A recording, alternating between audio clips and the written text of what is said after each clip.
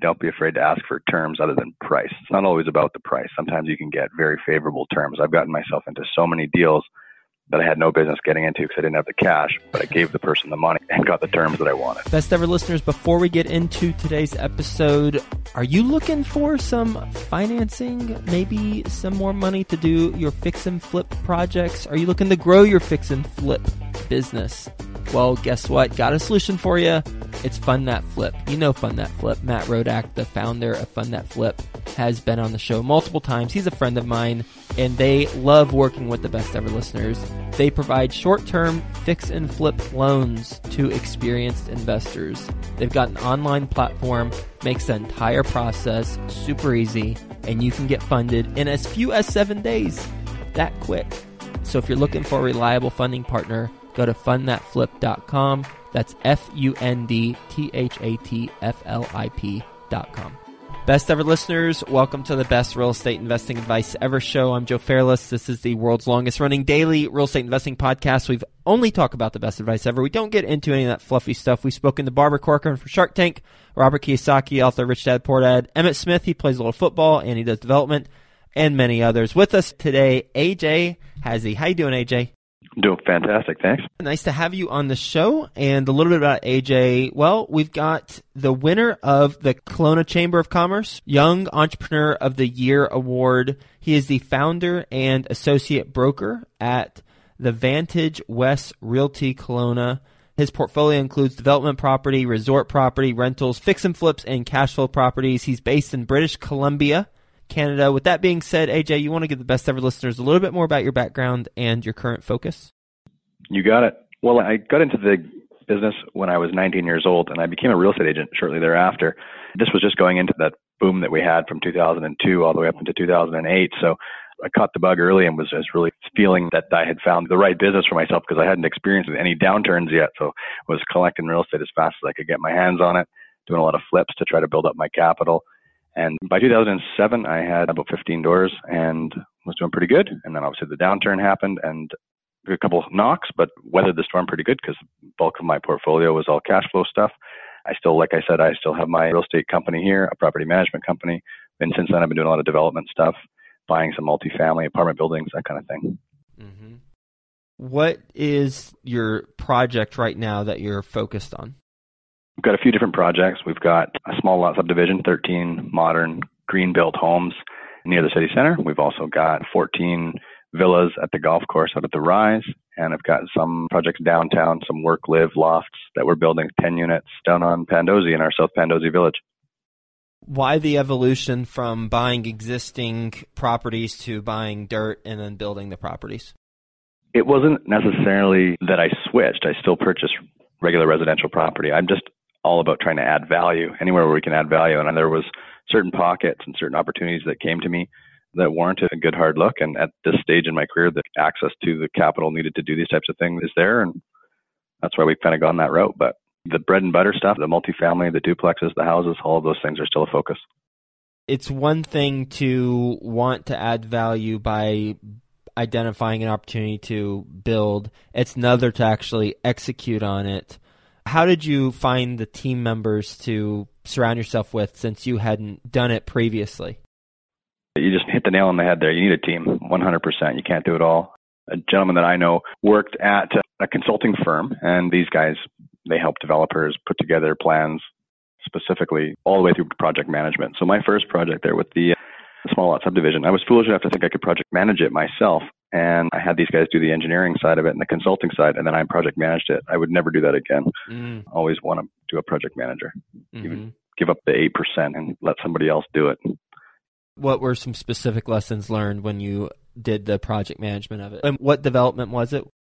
The subdivision that I did up on Modern Way. One of the things that stands out to me was in negotiating the contract for the underground services. And the pro forma they did for me, they had sort of given me a number, which was $100,000 for the putting in the shallow utilities and the deep underground utilities. And so me not knowing really how it all works, I didn't negotiate that contract well. I called somebody that I knew, I had them come out, and then in the end, there were all these types of loose ends as to who was paying for what in terms of materials and rental of equipment that was needed, all the contingencies, and we ran into everything, rock and water and all the things that you can run into. And there were no contingencies built into the contract, of course, right? Because everything was fairly loose because I didn't really know how to write MMCD contract at the time. So that's why you hire a project manager. In my mind, that's half experience, but the other half is having an attorney who has experience with those types of contracts to make sure the clauses are in there. For sure. And you can get some boilerplate agreements for sure, and you can hire an attorney to go through it. But I don't think anything is going to replace the know-how of somebody who's managed successfully multiple projects from beginning to completion. That's invaluable. Mm-hmm. Let's hone in on one of these developments. Which one do you want to pick? Let's stay with the one we're talking about. Okay. And what's the size of it? It's 13 lots. 13 lots. It was a 3-acre piece that I rezoned and carved into 13 50 by 120 lots. And we went through and not only created the lots and built the street, and we pioneered Kelowna's first green street, which was kind of a different thing. It's no curbs and gutters. We used these little bio swales, and it's a very funky street. But now we've actually went and became a new home builder as well, and we're building right through to the end product. So I've hung on a little longer to this project than I initially intended to. I was just going to sell lots. Mm-hmm. And then when I saw where the market was going, I thought, why not become a new home builder as well and just build the end product? Okay, so let's start from the first time that you had the idea to buy the piece of land, the 3 acres.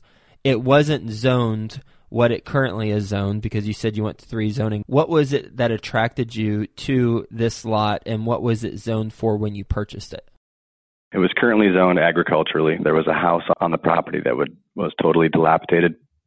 It was brought to me by a friend of mine, actually. She mentioned that her grandparents had passed on and they were going to look to settle the estate. And she came to me and asked me if I wanted to sell it on their behalf.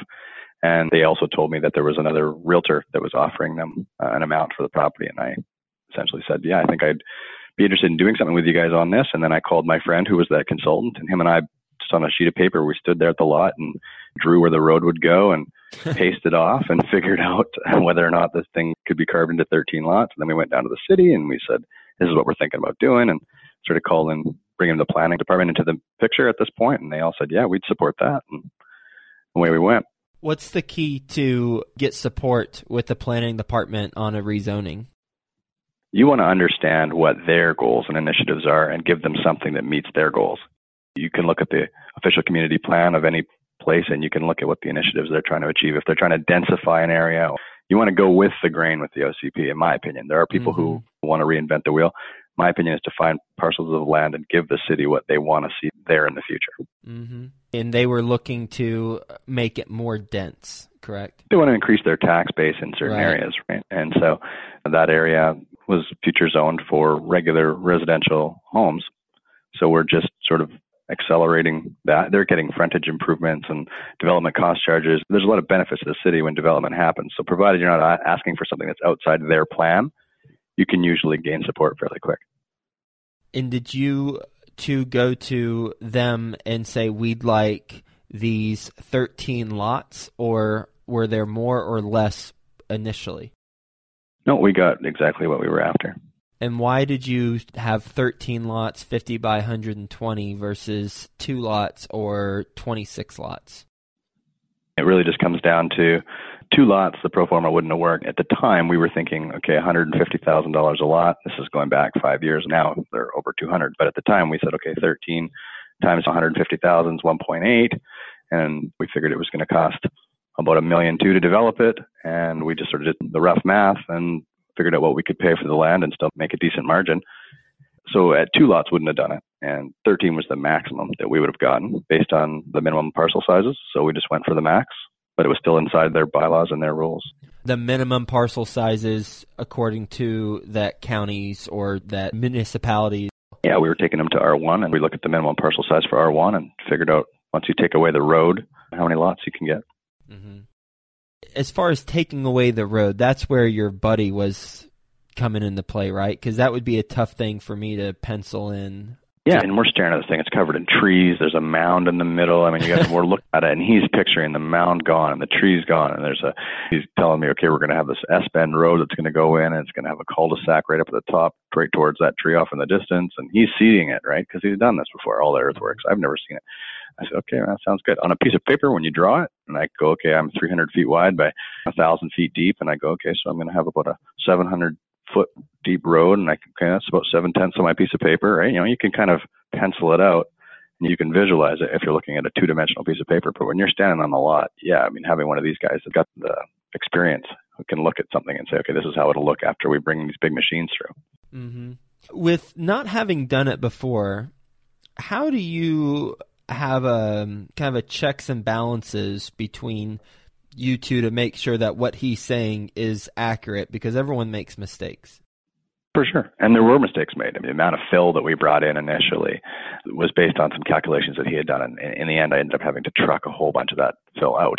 So, there's a huge trucking cost because of the calculations were not exact, but it's never going to be perfect. It's development. You don't know what you're going to run into. But somebody with a good track record, someone that you trust, it's not going anywhere. They're not fly by night. I put a lot of faith into the engineering, and in the end, it worked out great. But where there's some missteps along the way, 100%. But luckily, a good market. We absorbed them. You said you did the first Green Street in that area. What made you think of doing that, and what were the additional steps that needed to be taken in order to kind of pioneer that? Initially, we were trying to figure out a creative way to get the cost of the road down. And there were some projects in Victoria that had done these curbless, gutterless roads that were narrower, so less asphalt, no curb and sidewalk required either. So you're doing these plantings in these little bioswales, right? So it's your landscape materials more, but it also added a nice aesthetic because the properties all appeared to be 15 feet deeper and had these really nice landscape berms in front versus having curb and sidewalk. So it's kind of like a zero edge road. So I saw pictures of it. That's gorgeous. Plus it's also less expensive to produce. So we thought, okay, we got to get a city on side for this. So we went down and we started talking to different council members and different people from planning and just explained our idea and asked if they would support it. And many were in favor. And when we had enough of them on side, we decided to put it in front of council and go for it. Do you have pictures of that on your website? Not on my website, but I could send you a photo. Okay. Yeah, if I give you an email address later and after we get done, and then we'll post that in the show notes link so Best Ever listeners can check that out. And then last question, then we'll move on because I know our time's limited. The numbers, that little detail. How much did you acquire it for? What was the all-in price, and where are you at now? Paid $630,000 for the property back in 2012, and cost us about $1.3 million to develop it. Some cost overruns over the initial thought process. And then we sold the land component for 2.6. So we're up to 200,000 per lot now on the land component. So we got 2.6, which is better than our initial pro forma. Mm-hmm. And then on each of the homes, we are at a 10% of build cost to the developer as well. So we're building homes in the $600,000 to $800,000 range for the most part. So there's a $60,000 to $80,000 edge for each property as well. Very cool. So you sold the land for 2.6, all in. You're out about $2 million to get to that point, and then for every house, you're making about $60,000 to $70,000 ish. Yeah, so it's about, I think there's total profit on the project about 1.4. Mm-hmm. Over about 5 years. Yeah, it's been a 5-year project. Got it. What is your best real estate investing advice ever? Best real estate investing advice ever is to, actually, I looked at the question and there's sort of 3 answers to this. Number 1, you get what you negotiate. Don't be afraid to ask for terms other than price. It's not always about the price. Sometimes you can get very favorable terms. I've gotten myself into so many deals that I had no business getting into because I didn't have the cash, but I gave the person the money and got the terms that I wanted. Mm-hmm. Number 2, don't do what everyone else is doing. Don't follow the crowd. What everyone's doing is usually the wrong thing. And number 3, you can protect yourself by always buying for cash flow. All the mistakes that I made were always based on speculating versus investing in cash flow producing properties.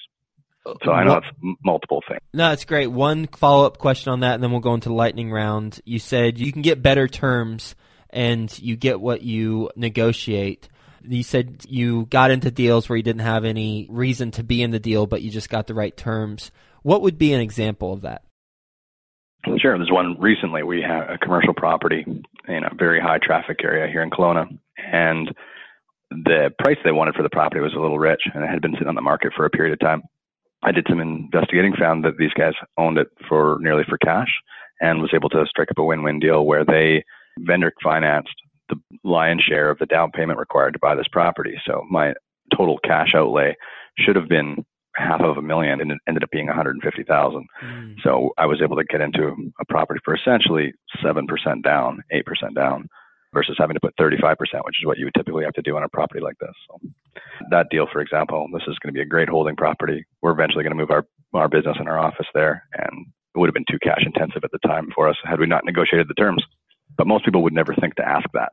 So it sat on the market for days. You ready for the best ever lightning round? Let's do it. All right, let's do it. First, a quick word from our best ever partners. You want to get better at negotiating real estate? Well, how about, do you want to get better at negotiating real estate for free? Even better, right? Well, go to fundthatflip.com/best ever. Fund That Flip, today's sponsor, has partnered with best-selling author Jay Scott to provide you with a free chapter from Jay's new book on negotiating real estate. I've read the book. Lots of good real-world case studies sprinkled in there, too. I love it when they do that. Go to fundthatflip.com/best ever to download your free copy of the chapter today. The Corporate Investor podcast is geared towards successful corporate employees with high-income jobs looking to create a second stream of income. You'll hear from successful real estate investors on the show as they describe how they got started investing while working their full-time corporate job. Listen and subscribe at thecorporateinvestor.com. That's thecorporateinvestor.com. Best ever book you've read? Millionaire Real Estate Investor. Best ever deal you've done that you haven't mentioned? 18-unit apartment building, bought it for 1.6, put 300,000 into it, refinanced it for 2.7, got all of our money back plus 200K, and the thing cash flows 10 grand a month. Mistake that you've made on a transaction? Speculating on condominiums in pre-sales at the end of the market, lost 300 grand on 2 units. Never speculate. That's the bottom line. What's the best ever way you like to give back? I like local charities, local causes, supporting local sports teams, that kind of thing. And how can the best ever listeners get in touch with you or your company? Send me an email, info@ajhazzi.com. AJ, thanks for being on the show. Thanks for talking through the anatomy of a ground-up development deal, the challenges, 13-lot, 3-acre piece that was rezoned, and your whole process that you went from start to finish with the numbers, as well as your best ever advice. 1, 2, 3 punch. You get what you negotiate. Don't follow the crowd and protect yourself by always buying for cash flow. Never speculate. AJ, thanks for being on the show. Hope you have a best ever day, and we'll talk to you soon. It's been my pleasure. Thanks, Joe. The Corporate Investor podcast is geared towards successful corporate employees with high-income jobs looking to create a second stream of income. You'll hear from successful real estate investors on the show as they describe how they got started investing while working their full-time corporate job. Listen and subscribe at thecorporateinvestor.com. That's thecorporateinvestor.com.